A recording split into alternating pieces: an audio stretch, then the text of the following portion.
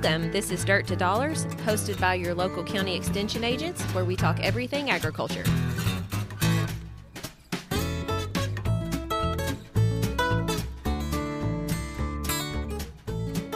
Welcome back to another edition to Dirt to Dollars. It's the week of August the 3rd, and I'm here again this week with Matt in Hardin County and Daniel in LaRue. I'm Whitney and Grayson. How are y'all? Morning. It's already August. I know. It does not feel like August outside. Feels like mid to late September, if you ask me. It feels amazing Or October. outside. Yeah. But And I'm kind of disappointed. Why? So I'm recording from home this morning. I tried to do it on my back porch, and you all told me my Wi-Fi wasn't strong enough, so I had to come back inside. I apologize. I'm sorry. I really am, because I would have loved to have been outside too. But if we can't enjoy it, you can't amazing. either. Yeah, I know. I don't know about you all, but I'm slagging. I'm kind of slagging this morning. I am. I'm dragging. Did I say slagging? I just make up a new word. Yeah. Hey, we'll use it. We'll take it. Isn't that a welding term? Maybe. Slag. I don't weld. Slag's a welding term. Look at you. Well, I'm not welding this morning. I'm just, I'm struggling. That was my struggling / dragging combination. Yeah. Okay. I'm not slacking. No, you're not slacking. I'm dragging a little bit. Yeah. I had to stop and get some breakfast. I had to get a box of Pop-Tarts. I was going to say, I see, obviously the listeners can't see, but brown sugar, this on cinnamon. Zoom. Hey, those are good. That's the way to go. I ate oatmeal, banana flavored oatmeal with peanut butter this morning. See, I know it's good for you, but I just can't. It's like I eat that and I get hungry in 30 minutes. I know. It's a struggle. It's a struggle, especially for me these days, because I get hungry pretty quickly. So I'll be snacking before too long. I brought, right now, peaches are in. So we got some peaches. And so I'll, probably eat one of those here in the next hour or so. But that sounds amazing. Do y'all have a go-to if you got to stop at a gas station and grab some breakfast in the morning? What's your go-to? Well, mine's a 6-pack of chocolate donuts and a Diet Coke. Yeah, that's pretty good. Mine's normally a coffee, and if they've got around home, they've got pretty good breakfast in the local gas station. So I'll get a sausage biscuit or sausage egg biscuit or something. That's usually what I go for. So first off, the mini donuts in a package are a disgrace to the donut world. Oh, okay. No, here's a not secret. Everybody has a good one. When it's Christmas time, if you find the donuts that have the Christmas packaging, for some reason, they're better. Those are the best. They're the same donuts, but they are the best donuts you'll have, and they're not melty because it's in the winter. Of Christmas cheer. All right, Matt. What's your my go-to story? Well, this gets real specific here, but if you go west of us a little bit, y'all ever heard of a Casey's? Oh yeah, the gas station convenience store, which I first got exposed to them traveling around Iowa, where we have some cattle fed out there. There's one around every corner, and none of the locals out there ever stop at like a regular gas station or a Marathon or anything. You go to a Casey's. Yeah. So it's really good food, and it's always really clean bathrooms everywhere. So it's a good stop. So had to run some corn samples down to Princeton last week, and was thinking the whole way down there I need to stop somewhere on the way and get some gas and whatnot. Remember, there's a Casey's at Central City exit, I think. So the best thing about Casey's is they have a fresh donut stand right there every morning. I'm getting off the exit ramp and it hits me. I wonder if they took the donut stand away because of COVID. They take all this stuff away that's self-serve. So I walk in, first thing right there, there's a donut stand. So that's my go-to. If you're ever buying Casey's, you got to get a good donut, or really any gas station that has a fresh donut stand there and a bottle of chocolate milk. Yeah, I've heard lots of good things about it. I think I've stopped at that Casey's before, but I don't think I had a donut because it was in the afternoon. So can't say that I've experienced that. If they ever venture this far east, I'm going to gain 40 pounds. So I'll just throw that out there. So what's new? What do we got going on this week? So Daniel, I think you had to make a little trip to Princeton this last week too, right? Yeah, well, I think a lot of us have in this area. Mm-hmm. Southern rust it's everywhere, basically. It's here. It's here, and it'll be confirmed in my county. I think by the end of the day. Rusty. Yeah. So it's just a matter of getting the confirmation. But the samples that I sent off are most definitely Southern rust. And seems like it's blowing up pretty quick too. You know what was slight incidents 3 or 4 days ago. Mm-hmm. It's really blowing up and spreading. Speaking of blowing up, did you all see the explosion yesterday? Awesome segue, by the way. Yeah. Hey, sometimes I get it right. To Whitney and Daniel. Yeah, that's not really something to laugh about. But it's not. That was crazy.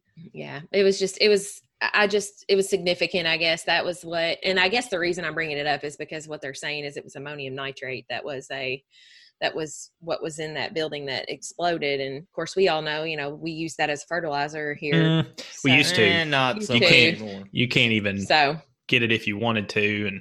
And I think I've even noticed here, I used to have a problem. There was a lot of UK publications that still had recommendations of ammonium nitrate. And I was like, we need to get rid of that. And here lately they have. Yeah. It's out. So, now we typically use urea, which is safer.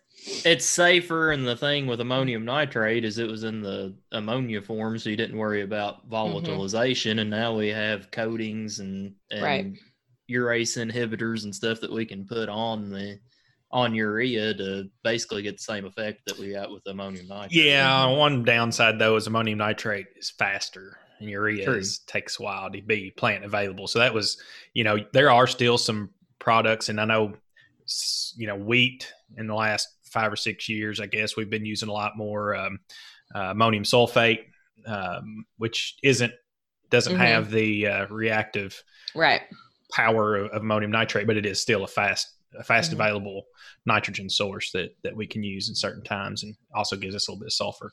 But they say it was ammonium nitrate, like 2,700 tons. Yeah, it's a lot. Mm-hmm. Will we ever really know what it was? I don't know, but I think that's the best guess at this point. And I was looking at videos from the West Texas explosion here, 7, 8, 9 years ago, was 27 tons. And if you look that up and see what explosion that was, multiply that by, is that 100? Yep. I think so. Well, and another thing I saw last night was you can see some silos in the picture, and they claim that was like that port's big grain storage facility as well. So there's some speculation out there that there might have been some grain lost. And you all know we've seen some instances across the country last few years with grain bin fires and grain dust explosions. Yeah. So part of that could have been some grain dust explosion in there. Yeah, I'd say the explosion part was probably the ammonium nitrate, but the fire part could have been from that. But and man, it's like that just to see that ball and that concussive force as it moved across the buildings and just shattered the windows. It was flattened. Unreal. And I think everybody had the same response when you see it the first time. You're like, oh my God. If you get on, we can't say it on the podcast, but if you get on Twitter, you can see it. So it was pretty, it's pretty devastating, but like I said, I just wanted to bring it up because I thought it was interesting that we talk about chemistry and fertilizer. That's all chemistry. It's all science. And it was amazing to me. I mean, it looked like it was in a downtown area, and they're still talking about like dozens dead, but how was that not hundreds or thousands? Yeah. When you I think it's up to hundreds, and I'm sure by the time, a few more days pass, we're on the 5th today recording, but it'll be a lot more. I mean, I don't know how anybody could survive being in that area. What about the article that came out late last week about dicamba-resistant palmer in Tennessee? Do we know any more information about that? I don't know. That didn't take long.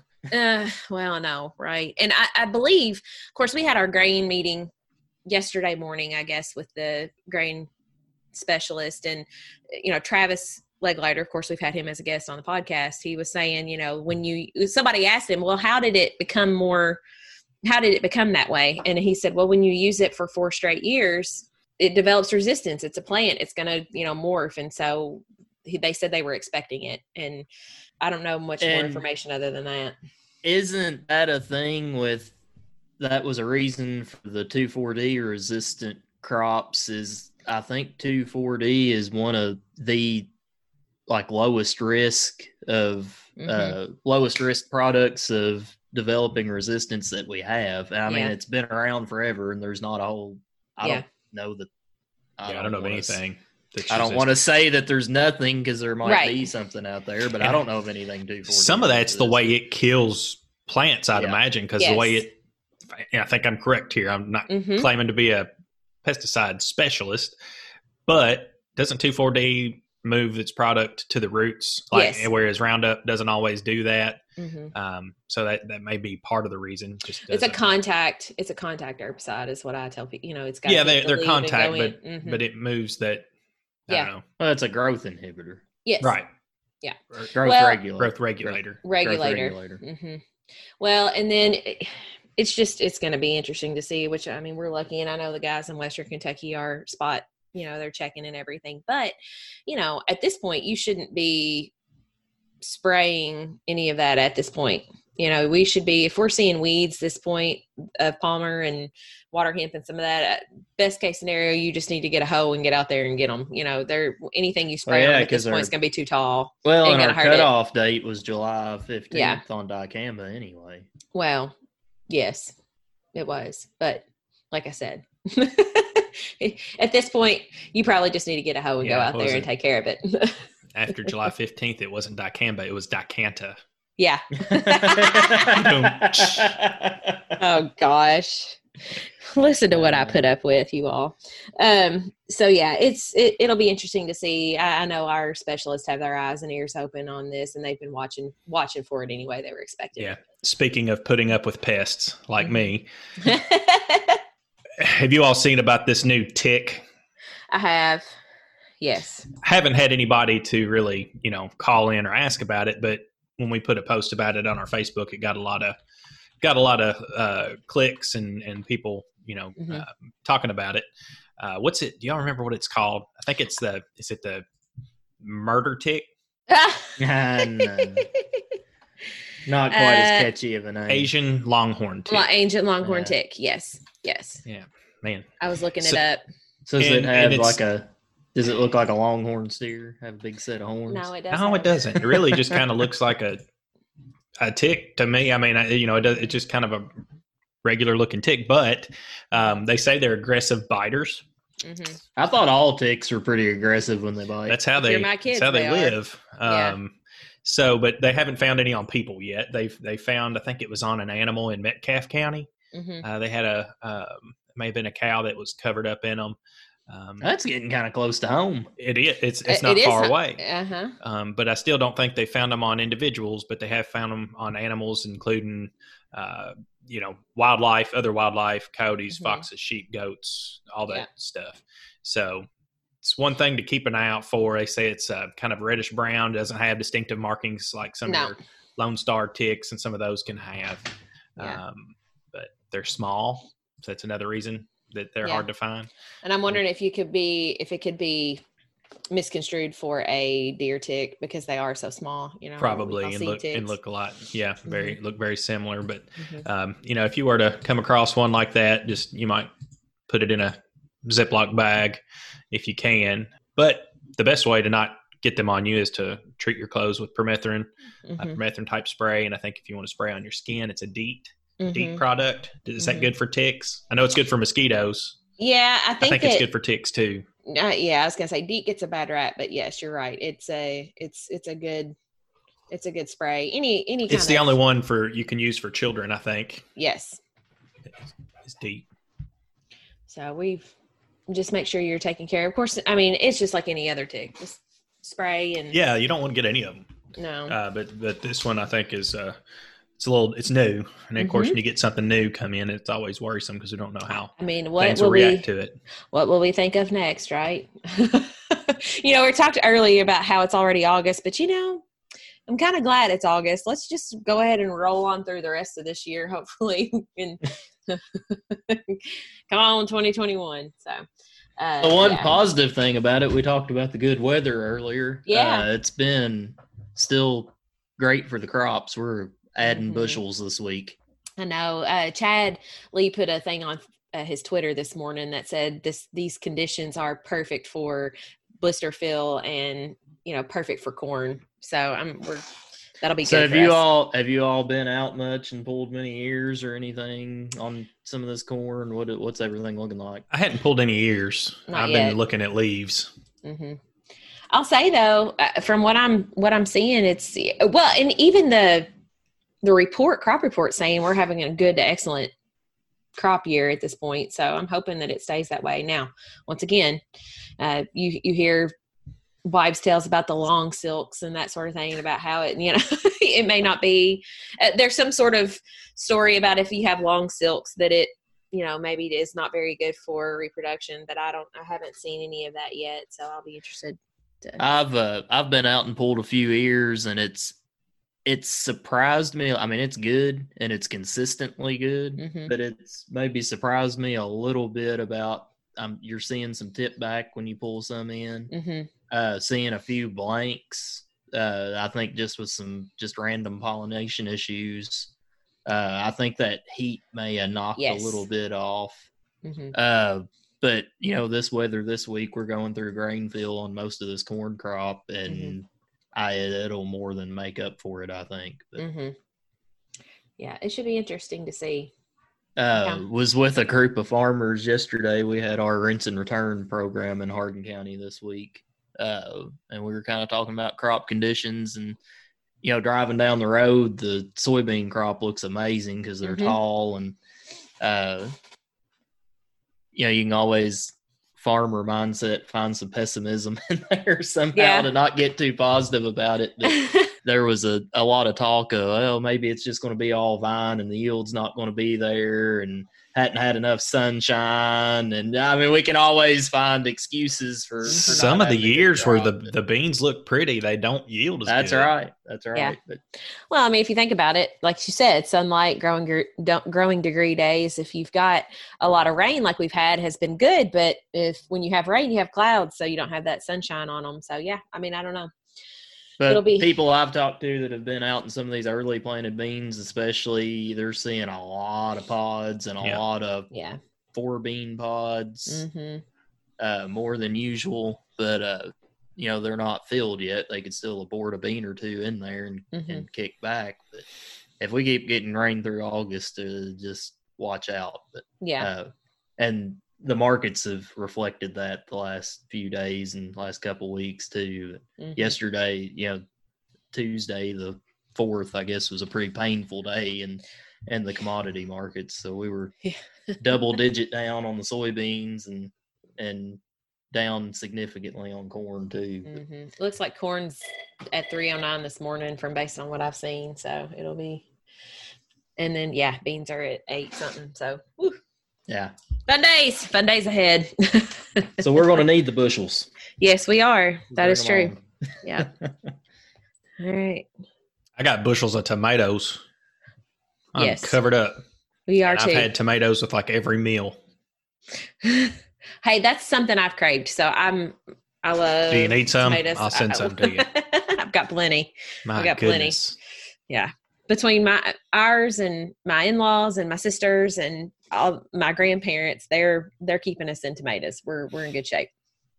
And if you don't have the stuff to can them with, then you ain't gonna get it because evidently you need some canning lids. Well, you're out of luck. We canned pickles over the weekend, and it was. Do you like pickles? I love pickles. Are you craving them more now? No, I'm not craving them any more now than I was. I did with my daughter, but I had to have the spicy, you can get the Mrs. Wages, the spicy dill pickle mix. And we canned a bunch of those and I completely wiped out our reserves, but we did that this weekend and it was a good thing I had some jars stocked up and saved up because we could not find them anywhere. My kids eat a lot of pickles, and we always sing the little rascals. I got a pickle song. I got a pickle. I got a pickle. That one. Hey, hey, hey, hey. Hey, hey, hey, hey. Yep. We're a pickle family too. That's a go-to snack for our family. Pickles gross me out. Yeah, I'm not saying that I really like them, but yeah, it makes me gag when I smell them. Really? Drink you a big glass of pickle juice. Listen, my kids, I'll drink pickle juice, especially when I have cramps, for sure. No, We used to keep a jar of pickle juice behind the basketball bench whenever we were in high school because, I was a manager, I didn't play basketball, but I would keep it because the girls would cramp, and that was the quickest way to get potassium back into them. I'll drink a Gatorade. I ain't drinking pickle juice. That's right. Well, y'all are missing out. So, no, we like pickles. But like you said, we've got plenty of cucumbers and plenty of garden vegetables. I will say green beans haven't come along quite like I thought they would, but green beans don't like the water. No. So we'll probably not have as many of those, but everything else seems to be going pretty good. And that's your weekly garden update. Yep. Go to your farmer's market if you don't have a garden, because I'm sure they've got plenty of produce. Ours does. And if you need ideas other than canning to preserve your garden produce, contact your local county extension office. Yeah. So, yes, growing conditions on soybeans, like we talked about, have been really good. Obviously, we're seeing disease in corn, but we haven't really been talking much about disease in soybeans. So I think we got a guest coming up with us here to discuss that. Matt, you want to give him an introduction? All right, so now we have with us Dr. Carl Bradley. He is the Extension plant pathologist out of the Grain and Forage Center of Excellence in Princeton. Thanks for being with us, Dr. Bradley. My pleasure.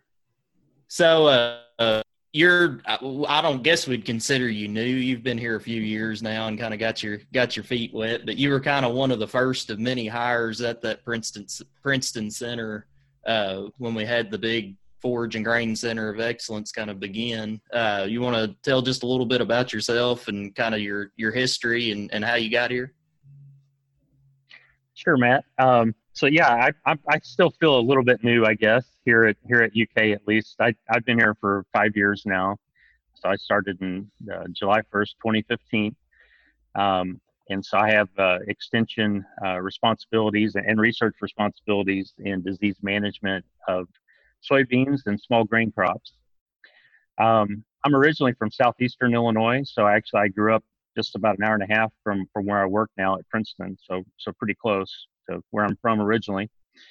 I was a faculty member at North Dakota State University for 5 years, and then I went back to my home state, the University of Illinois, where I was an extension plant pathologist there for about 8 years, and then in 2015 I moved down to Kentucky, and so now I work on, as I said, diseases of soybean and wheat. And Kentucky's a pretty good place to do that because we certainly do have some diseases of all those crops. So, yeah. Yeah, we're blessed with humidity here. Blessed. Kind of helps that out, doesn't it? Yep.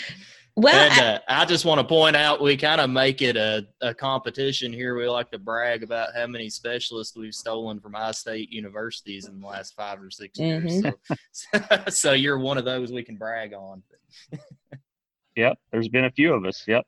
Well, that's right. And so, what is soybean progress look like down your all's way? I know you all have got several research plots down at the station, and how are those looking, and kind of what's going on with those down there?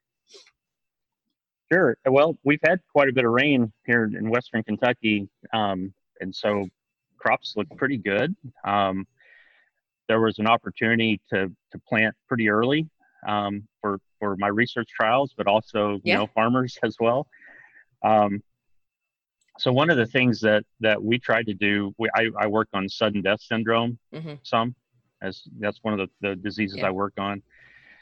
One of the things that we do, so as a plant pathologist, we try to get diseases, right? Because if we don't get the disease, our research doesn't mean much. So we tried to plant really early in our SDS or sudden death syndrome trials. So we were able to plant that first week of April this year. And now we're developing really good symptoms in some of my SDS trials here on the station. Which, like you said, you like to see. So that'll be good, which helps us as farmers later on down the road. Mm-hmm. Yeah. So one of the things we're evaluating Mm-hmm. seed treatments for SDS control, and fortunately, we have a couple of different seed treatments that are now registered, and both have really good efficacy against SDS. So, the interesting thing is for SDS, you don't see symptoms early, even though it's a seed treatment. One of these, so it's either Saltro or Olivo, or the seed treatments that I'm talking about. And of course, seed treatments we think of protecting against pathogens that might infect very early, and that's what happens with this SDS pathogen. But you don't see symptoms until later on. So we just started seeing symptoms probably a couple of weeks ago, which is kind of interesting because with the symptoms that you see, it's all in the foliage, but the pathogen that's causing this disease, which is a fusarium pathogen, it's all down in the root area. So it's actually producing toxins that move up into the upper part of the plant, and that's where you're seeing those symptoms. And I'm sure you all have seen this, and probably many of the people that are going to listen to this have seen it as well. But just as a reminder, in regards to symptoms of SDS, what you're going to see first is maybe some flecking of the leaves, just some light yellow flecking that might occur there. Later on, those flecks are going to turn into larger yellow areas, and those are always going to be between the main veins of the soybean leaf. So we call that interveinal chlorosis. That means it's yellowing between the veins. Eventually, the yellow areas will die, and so you'll have dead areas between the veins, and those veins will still be green. And so we call that interveinal necrosis, dead tissue between the leaves. So what will happen eventually is those leaves will fall off, but those petioles will stay attached. So that's another way to see that you have SDS or not, if those petioles remain. But if you're going to do anything about it, now is not the time to do it, even though now's when we're seeing symptoms. So the first thing is picking varieties that have a high level of resistance, especially if you're really pushing those planting dates, because we see early planting is generally a higher risk for SDS. That's because it takes longer for that seed to germinate in those cool soil conditions, and this fusarium pathogen does okay in these cool soil conditions. And the longer it takes for that seed to germinate, the more opportunity that fungus has to go ahead and infect those little tiny roots, those radicals that are coming out of the seed. I think that's important to know too, because we did have a lot of people plant early beans and seem to be pleased with how they're doing. And I could see that as a trend that continues. And that's something that we need to keep in mind, is that they are at higher risk for SDS issues. What are some other things? Is crop rotation? Isn't that another way to break up disease cycle with SDS? Actually, with SDS, crop rotation may have some effect, but it's not as large of an effect as we might see with some other diseases. This fungus can actually colonize some of the corn residue that's in the soil as well. So it's kind of a tricky one. But the main thing is resistant varieties. That's your top one. It's, again, especially if you're going to be planting early. And also those seed treatments I mentioned, those would be kind of the top two things for managing SDS. So are you seeing any other foliar diseases? And I know, like you said, you're looking for those, but I mean, are there any that have been prevalent among the plots down there that you're seeing that we need to? Well, we've had really good, sorry, Whitney, didn't mean to cut you off there. We've had really good conditions for foliar diseases. We've been very humid. I mean, today's an exception. It's really beautiful outside right now. But as you know, the last several weeks, you walk outside and you're sweating immediately. So that high relative humidity, warmer temperatures, and then we've had a lot of rain in Western Kentucky as well. So all those things contribute to fairly high risk for some of these foliar pathogens. And we're starting to just see a few symptoms in some of my trials. I think, I try to choose varieties that are susceptible for my foliar fungicide trials, because we want to get good results. But I think I maybe chose one that's has a little bit more resistance this year. So I'm not seeing as much disease as I thought I might, but I know we've certainly had conditions. Frog eye leaf spot, that's the one I usually am most concerned with in regards to foliar diseases. And that's very common, in throughout Kentucky. And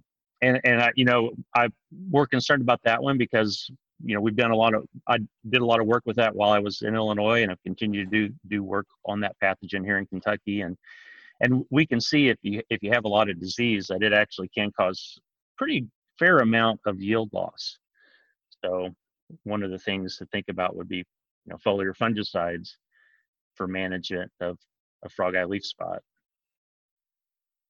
So when you're out scouting for frog eye leaf spot, what are some things to look for? What's kind of some telltale signs to just tell producers to look for to know they have frog eye? And what levels of severity do you need to look? You decide to make that fungicide application? Yeah, great question. Unfortunately, there's not solid economic thresholds for a lot of our foliar diseases. Part of the problem, Matt, is you have infections that occur that you don't see symptoms, and once you see symptoms, sometimes if the symptoms are too far gone, you spray a fungicide, but there's already some damage there. So it's a little trickier making those decisions when we're thinking about foliar diseases. So I think of it as kind of a two-parter.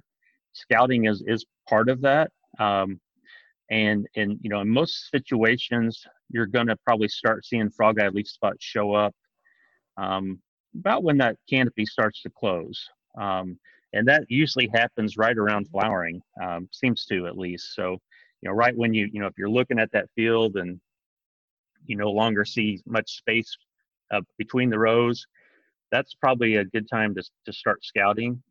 And you would want to go through, you'd want to open up the canopy, push back some plants. You can't do this from the highway. You actually have to get out there and look, and start looking at the bottom leaves, mid leaves and upper leaves.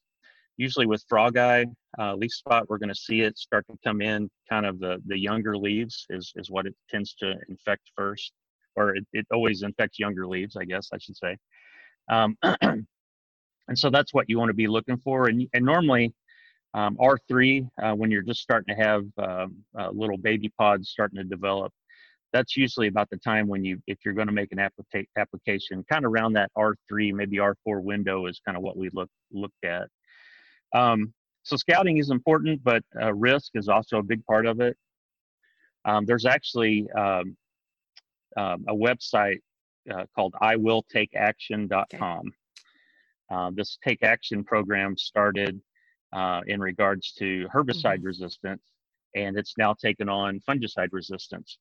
So there are a few of us that we kind of helped develop some resources that are on that website. And one of those is a soybean disease scorecard. Okay.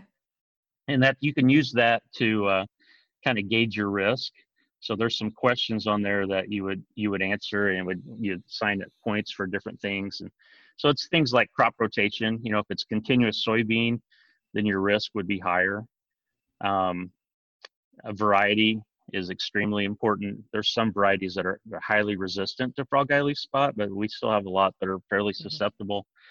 So, if you pick one that was fairly susceptible, that would add more points to it. Weather is a big part of it. So, those are kind of the things that you would want to gauge as far as risk as well, and then make those decisions. And I know reproductive stage has a lot to do with the timing of making those applications. At what point are the beans usually too far along that, if you start to see disease, that you're wasting your money basically to spray? A lot of it has to do with when the disease is coming in. I can tell you that we have evaluated some different timings in some of our research trials. We've looked at R1, which is beginning flowering, R3, which is the stage we just talked about, those pods, and then R5, which is seed development. We do find that if you R3 tends to, if you look at all of our data, R3 usually measures out to be about the best timing. If you're going to see a benefit, you might see the biggest benefit with R3, and then it just starts to kind of, that benefit will start to kind of won't be as hot as great the later you spray. That being said, there have been a few times where we have seen a slight benefit spraying at R5. But in most cases, I would try to, if you were going to make an application, I would try to do it before R5. Because we've seen, we've even seen some disease control at R5, but the amount of yield benefit is usually not going to be as great as what you might see if you spray. We've had a wide range of planting dates in this area. Like you mentioned in Western Kentucky, we had kind of a window in early April here that some people went out and got some soybeans planted. And then that stretched out for the guys with a wheat crop on double crops this summer, with it being so wet. We had people planting double crops up until the 10th or 15th of July. What do you see in later planted beans or double crop beans? Do you see any benefit to fungicide application, or is the disease risk a little lower in those crops? I think it's kind of a mixed bag, what we've seen.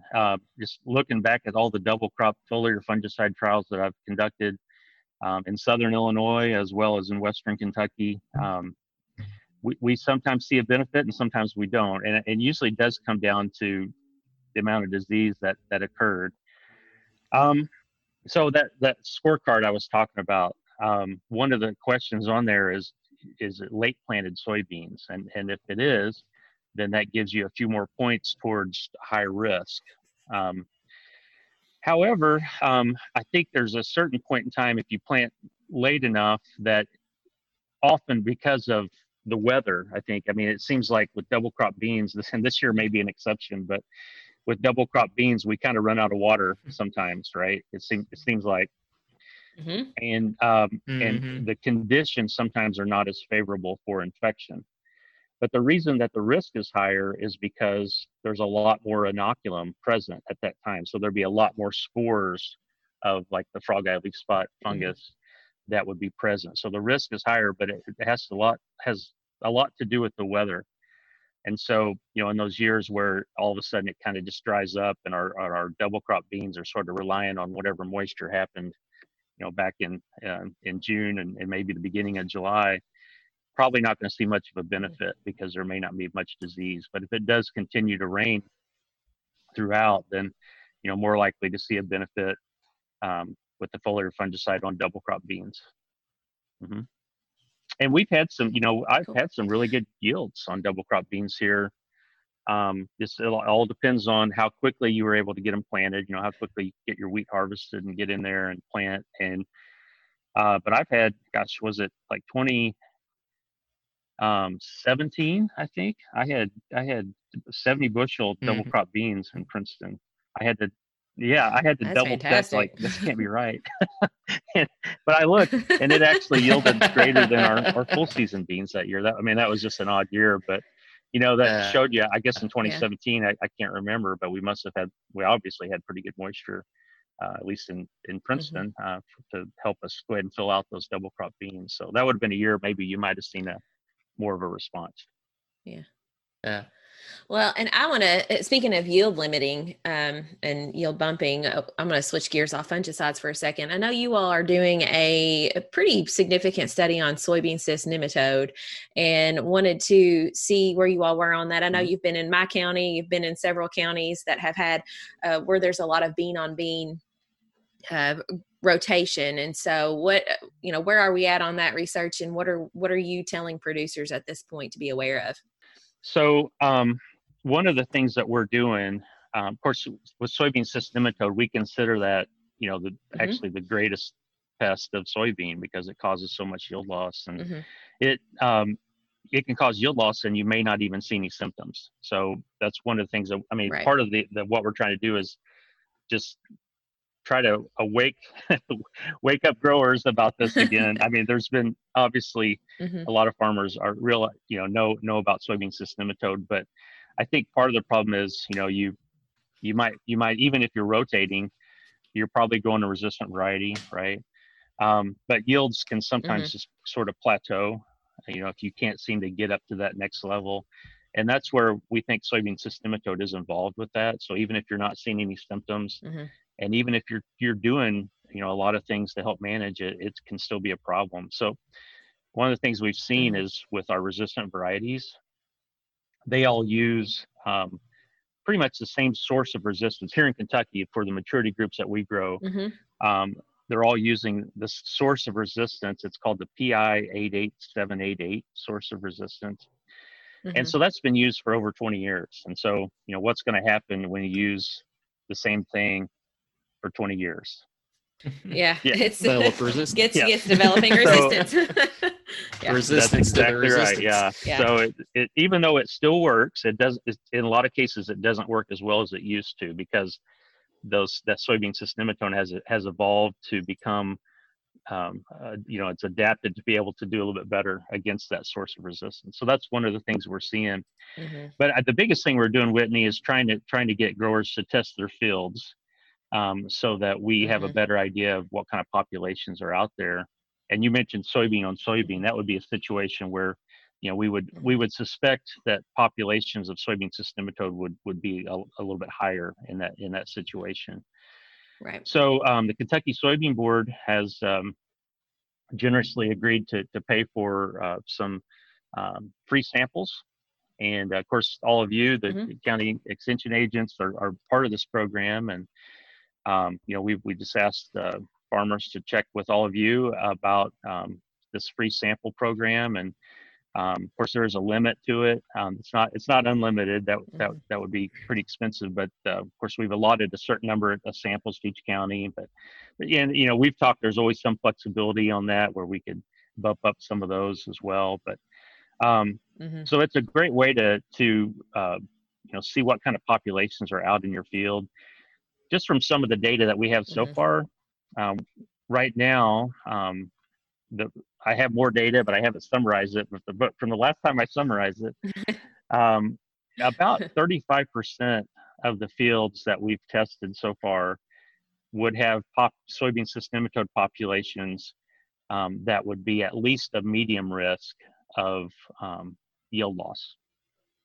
So, about a third of the field. Yeah, that's pretty significant if you ask me, especially for farmers that don't, that they wonder why they're having the yield loss and they're not sure what, and they're trying everything with the kitchen sink, and they can go back to that and start testing. I should also promote something while I'm on here as well. Sure, so, go ahead. The Soybean Cyst Nematode Coalition, SCN Coalition, that's something that Kentucky's a part of, and it's a multi-state, multi-university, as well as industry kind of initiative that we're all coming together to try to help farmers better understand the risk of soybean cyst nematode, as well as trying to put out some more uniform messaging on how to manage the problem. But it has a website, so it's the scncoalition.com. I think it's .com. if you just Google SCN Coalition, it'll take you there. But there's some really good information there, talking about why it's still a problem, and the whole thing about resistant varieties, and how some of these populations can still cause a problem. A lot of good information there. Yeah. All right. We'll try to get that on our podcast. So I want to jump back to fungicides real quick before we have to wrap up. You mentioned resistance earlier. Are there any certain active ingredients that farmers need to be watching as far as resistance, and maybe trying to get away from to try and fight this resistance on some of these diseases? Great question. I'm glad you brought that up, because that is an important thing that's happening. So far, we've documented a couple of different pathogens in Kentucky that have resistance to the strobilurin fungicides. One of those is the frog eye leaf spot pathogen. It's known as Cercospora sogina is the name of that fungus. It has resistance to strobilurin fungicides, and we've also seen the Septoria brown spot pathogen also has resistance to strobilurin fungicides. Although we haven't documented it in Kentucky yet, the target spot pathogen in some states has developed resistance to the strobilurin fungicides. So that's another one to watch out for. If you notice, I said the same chemistry class every time, right? So the strobilurins would be the one that where we've already documented resistance.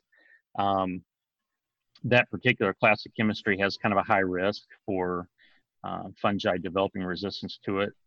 So that's one that we never would want to apply just by itself.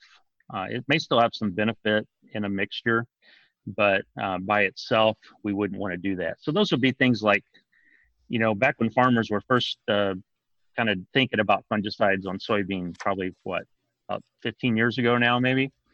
Things like Headline or Quadris, those would be just straight strobilurin fungicides. And we don't see very many of those used anymore. Most products are going to contain multi active ingredients from different chemistry classes. So, you know, it's important if you're going to spray a fungicide that it has many active ingredients from different chemistry classes. And even though, you know, for some of the other chemistry classes we're using right now, we haven't documented any resistance, but one of the ways to help slow down resistance developing is to always use active ingredients from different chemistry classes. So fortunately, the companies have kind of responded by, you know, marketing products that do contain 2 or 3 different active ingredients in them. Right. And it seems like the companies have brought out a lot of different options the last couple of years, some newer products that we haven't previously had, right? Yeah, basically in regards to foliar fungicides, we have about 4 different classes of fungicides now that are being utilized to some degree. The big ones are the strobilurins we just talked about, but the triazoles would be another one. That's another pretty big one. And then we've kind of seen rolled out recently this other class called the SDHIs. That's short abbreviated for something. And I'm not going to try to pronounce what it stands for because I'll blow it here. But the SDHIs is kind of the newer group that we're seeing rolled out as well. And then there's also the benzimidazoles that some of the products are utilizing some of those as well. But the big 3 are probably the triazoles, SDHIs, and the strobilurins are kind of what we see in a lot of products now.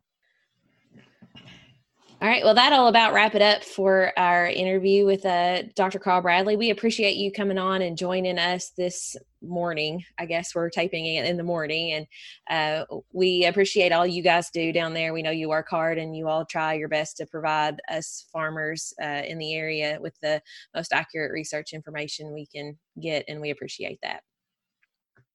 Well, thank you. It was my pleasure being on. Yep. Thanks, Carl. See you. Thanks.